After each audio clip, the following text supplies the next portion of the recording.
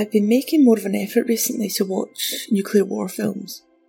I've said before that I've been ruined by Threads, both mentally, as I saw it when I was only 3, but also in terms of being able to appreciate other nuclear war films, because almost every other one I see, I just tut and grumble, it's not as good as Threads. So I am trying to approach the others with a more open mind. So today we're looking at another nuclear war film, and it's the 1963 film Ladybug, Ladybug, which is actually a good example for someone who's trying to reach into a kind of life beyond Threads, because this film is not a huge, devastating nuclear epic like Threads, the latter of course taking place over years and years, showing us generations ruined by nuclear war and nuclear winter. Instead, Ladybug, Ladybug takes place in one hot afternoon. And there is no horror in the film either. You won't see charred corpses and melting milk bottles. There's no nuclear attack in the film at all. Just the fear of one, the anticipation of one. Perhaps maybe some of you are thinking, well, this film sounds a bit dull. Well, what gives Ladybug, Ladybug a bit of added vigour is that it's based on a true story. What is the story? Well, let's see.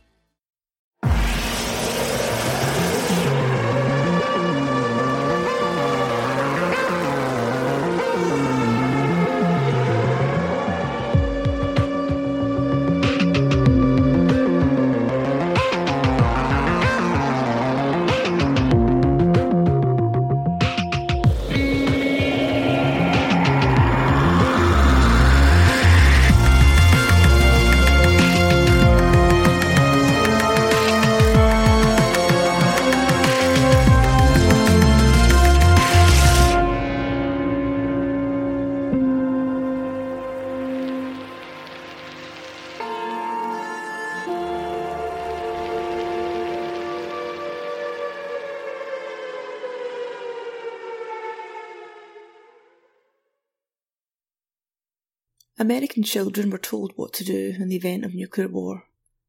We've looked at this in previous episodes, such as the one about issuing them with dog tags, so that they, or their remains, could be more easily reunited with family after an attack. And we know that American school children were taught to duck and cover beneath the school desk, or to hunker by the walls in the school basement if the siren started. British children never received such training, probably because there was no point, but many Americans did. If the kids are at home when the end of the world comes, then of course mum and dad will show them what to do. But if it happens when you're at school, then teachers in charge, and so many schools conducted drills, telling the kids what to do on hearing the siren or seeing the flash.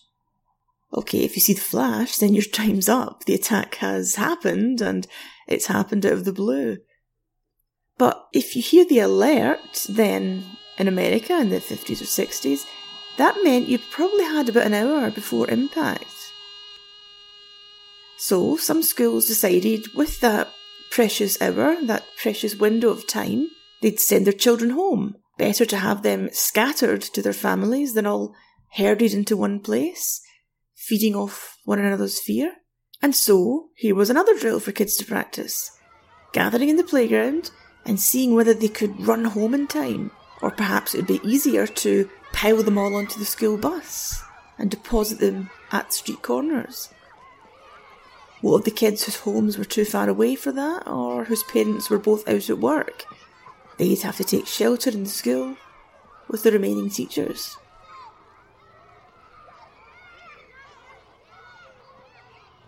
So schools who had practiced sending their children home often had the aim of making sure they could get home within 15 minutes. And Mira Leste Elementary School in Los Angeles County, they had such a drill in place, and on the morning of the 30th of October 1962, just after the Cuban Missile Crisis, when tensions were probably still very high, the school received warning of an incoming missile attack. It was a false warning, of course, but the teachers didn't know that. The siren began to wail at 8:40 a.m, just as the day was beginning, and so the principal enacted the drill, and he shouted through a loudspeaker, "Teachers, move your groups home." And as they'd all been taught, the children set off on foot to get back home within their allotted 15-minute window. The school afterward reported that there was one little boy whose home was too far away, and so he was told to stay at school with a member of the admin staff to see out Armageddon. Now, of course, false alarm, a short circuit had triggered the alert at the school, and the confusion was quickly sorted out. But in the film Ladybug, Ladybug, we take that story and then we take it further. What might have happened if the alert sounded at the school and the children were sent running home, but they weren't called back? They weren't told, "Oh, it's only a mistake." Now, the film is on YouTube if anyone wants to see it. It's not the greatest nuclear war film, but let's discuss it. See what it has to show us.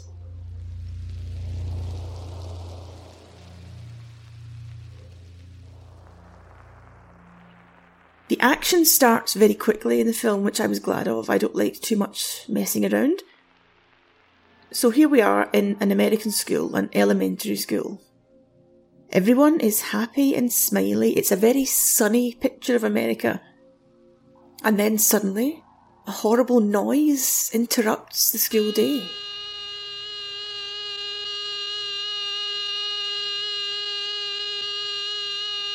Probably test ring. I was at Roxbury School yesterday. No, we had our test ring this morning at 9:30. We have it at 9:30 every morning. That's not the regular test pattern anyway. It always goes white, yellow, blue, red, white. What does the yellow one mean? The manual says nuclear attack within 1 hour. What's going on? What's wrong with that thing anyway? We don't know. Just start it up. What's all the buzzing about? This is the alert. On the wall, a device flashes yellow and starts to buzz. This was perhaps the first sign that in this film it's not going to be your typical nuclear war film, as we don't hear the quintessential sound of nuclear war, the infamous rising and falling notes of the siren, the air raid siren. Instead, we get a very irritating buzz. Well, the American system had two noises. Alert, the buzzing sound, which meant attack was likely, and then later, perhaps, it would turn into the attack warning itself, which was the more familiar rising and falling note of the siren. Of course, there were variations across states, but that was the general setup. The school secretary, reminding us that this is the 1960s, is all flustered and confused, as is the dinner lady and one of the admin staff. None of them is decisive, none of them is particularly clued up. They all gather around the yellow flashing light until the secretary decides, because it's the 60s, I will go away and find a man. A sensible man will know what to do. Here's a clip. Mr. Calkins, may I see you for a moment? Can't it wait, Mrs. Forbes? No, I'm afraid not. Class, close your booklets. I don't want you to start writing until I come back.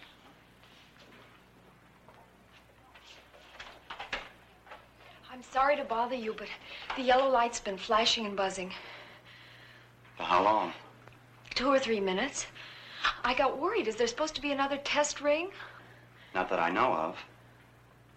Report it to the phone company and I'll be right in.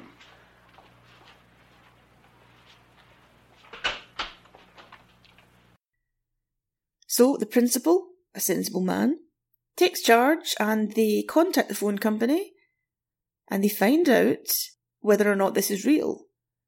The phone company don't exactly put their minds at rest. They say the line is working, so you have to treat this as real.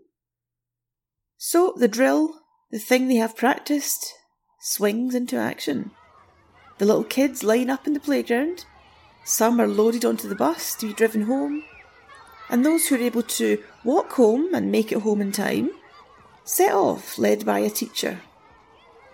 It's a rural school, so they're not walking home through city streets. They go home along completely empty country roads.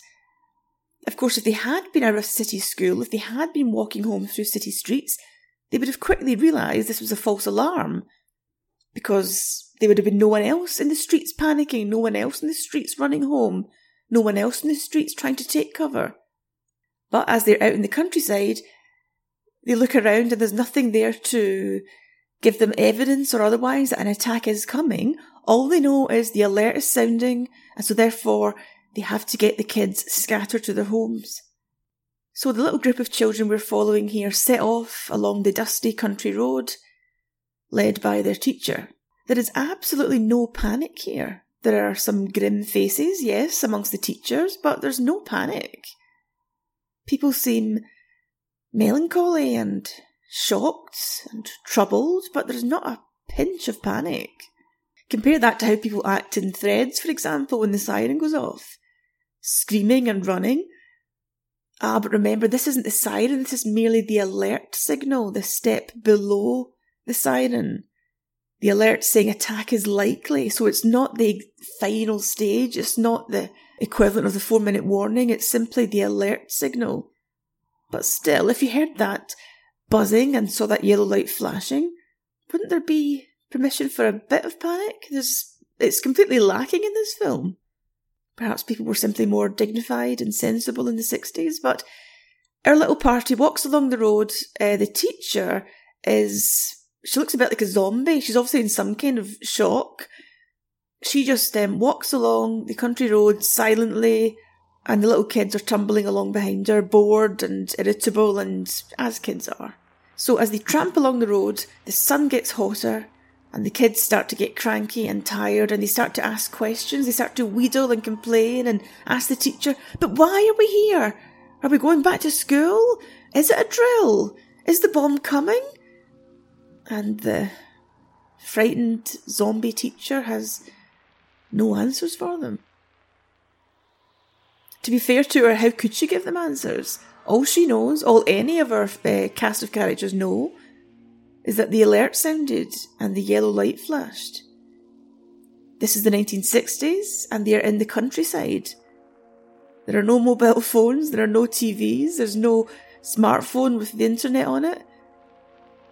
Out on that country road, how do you know what's happening in the outside world? How do you know what's happening in the news studios, what they're reporting? There's no one there but the teacher and her kids. And so the kids start to talk amongst themselves and start to frighten themselves. Here's a clip.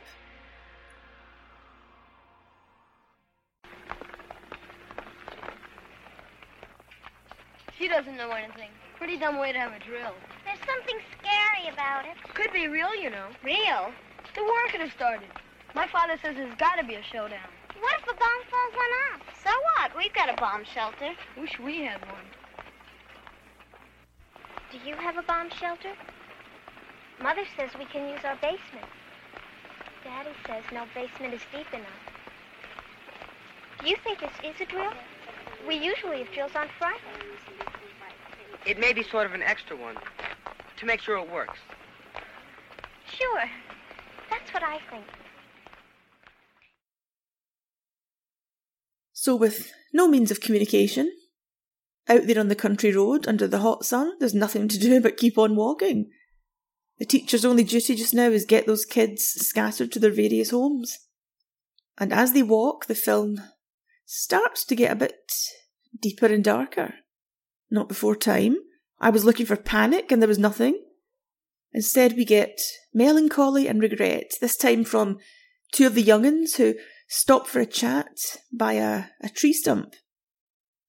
They talk about how they're only 13 and if the bomb does come, they're only 13 and it's just not fair. Interestingly, they kept talking about, will the bomb come? Whereas when I was growing up in the 80s in Britain, it was always, will the bomb drop? Different terminology. It was always the bomb's going to drop, not will the bomb come. But our two 13-year-olds stand by a tree stump at the side of the road and have their deep melancholy discussion. And as they stand there, we see on the tree stump the rings running through the tree, symbolising age, of course, and continuity and wisdom, I suppose, the wisdom of the tree of knowledge, wisdom and experience, age, continuity, all of which will grind to a halt if the bomb does come. So if the film changes its tone slightly on this long, hot walk through the countryside, getting a bit darker, a bit more melancholy, it changes again when the children arrive at their various homes. One bunch of kids, siblings, have a fallout shelter and they gather there. Their parents aren't at home, so they pile in and shut the blast door, having invited a few chums to join them. We're often led to believe that 1960s American housewives were at home all day, baking apple pies and popping Valium pills, but the mothers here are mostly all out. So the kids, left alone, bundle into the fallout shelter, and that's where things start to get much darker. It all goes a bit Lord of the Flies.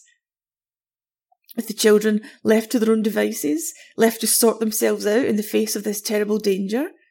And so they argue about who's in charge, whose shelter is this anyway, who's allowed food and water, and whether others should be granted access to the precious shelter.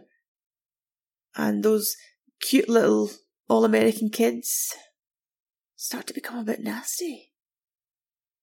Here's a clip. I'll take that chance. So will I. Well, what about us? If the bomb explodes just as you open that door, the whole shelter will be contaminated. Don't let him open the door! Don't let him! It'll only be open for 2 seconds. That's long enough. I've got to find out what's happening. I say you can't go. It's my shelter. Kill, get him out! Get him out! Cut it out! Bomb's coming! We're going to die! We're going to die! Stop, Pat! Don't you do that! Daddy! Why'd you do that? You're going crazy, that's why. It's all right, Pat. Steve's not going out. Darn right he's not going out. I'm the boss here.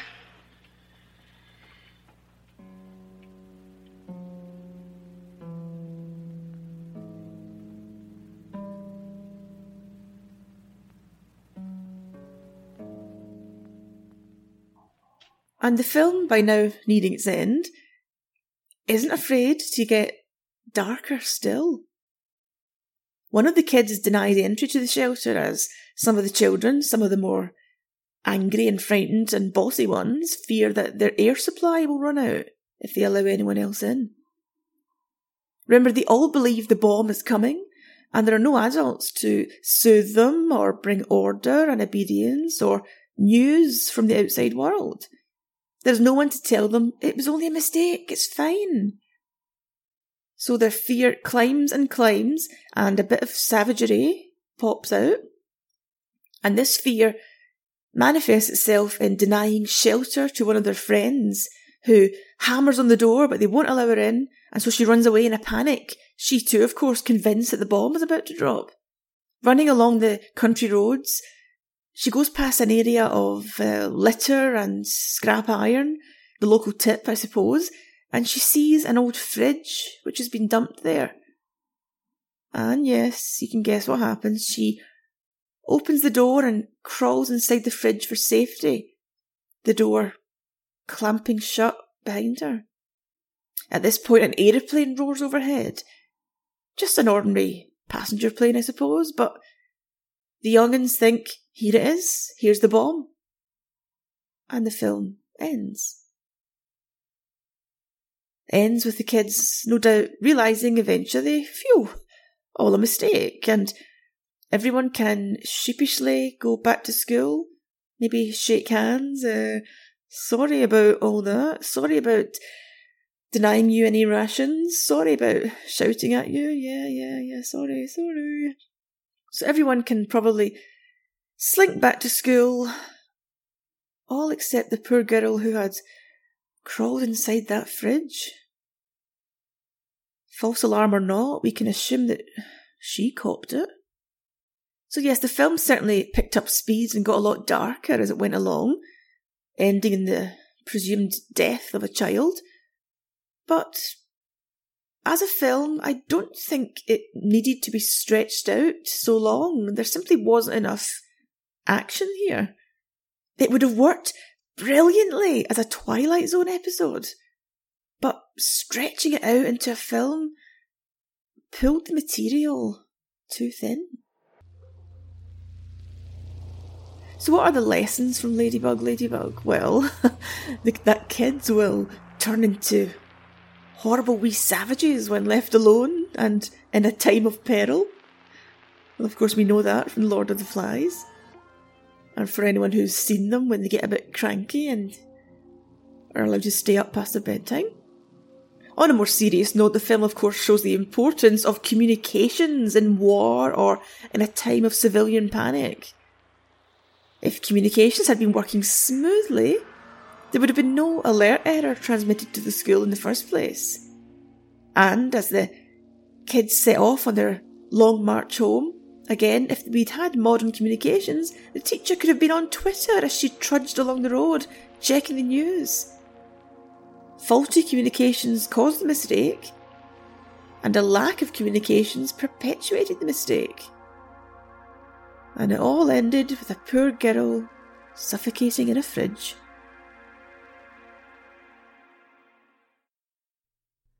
So that's Ladybug. I still prefer threads. Remember you can find me on Twitter as Julie A. McDowell, on Facebook as Nuclear Britain, or on my website juliemcdowell.com. And if you like the podcast, please consider supporting me with a donation at patreon.com/atomichobo. I know it's Christmas and money's tight, but you can choose as much or as little as you like, and you're free to cancel at any time without any hassle. Remember that some patrons, as part of their rewards, are able to request podcast topics. I've just had an email from Tom suggesting an episode about the difference between atmospheric and underground nuclear testing. In my recent episode about Priscilla and the pigs, I mentioned that the Nevada test site was chosen. Well, one of the reasons it was chosen is because it was so flat, and that allowed nuclear blasts to run out unimpeded, allowing observers to measure its full power. Tom points out that when tests were made to go underground, obviously we lost this benefit. So what's the deal with underground tests? What do we lose and what do we gain by moving the tests underground? Excellent suggestion, Tom. Thank you for that. And I will start some research on this and we'll be looking at that soon. And before I go, let me give a shout out this week to the following excellent patrons who help fund this podcast. Amanda Nellist, Andre Russell, Andrew Apostolos, Andrew Elliott, Andy Peck, Antoine Stumpf, Auden Malman, Ben Grabham, Ben Capper, Bill Capehart, Brianna, Brian Garland, Charlie Brown, Charlie Connolly, and one of my favourite names, Chickle Chives. Thank you everyone, I'll be back on Monday.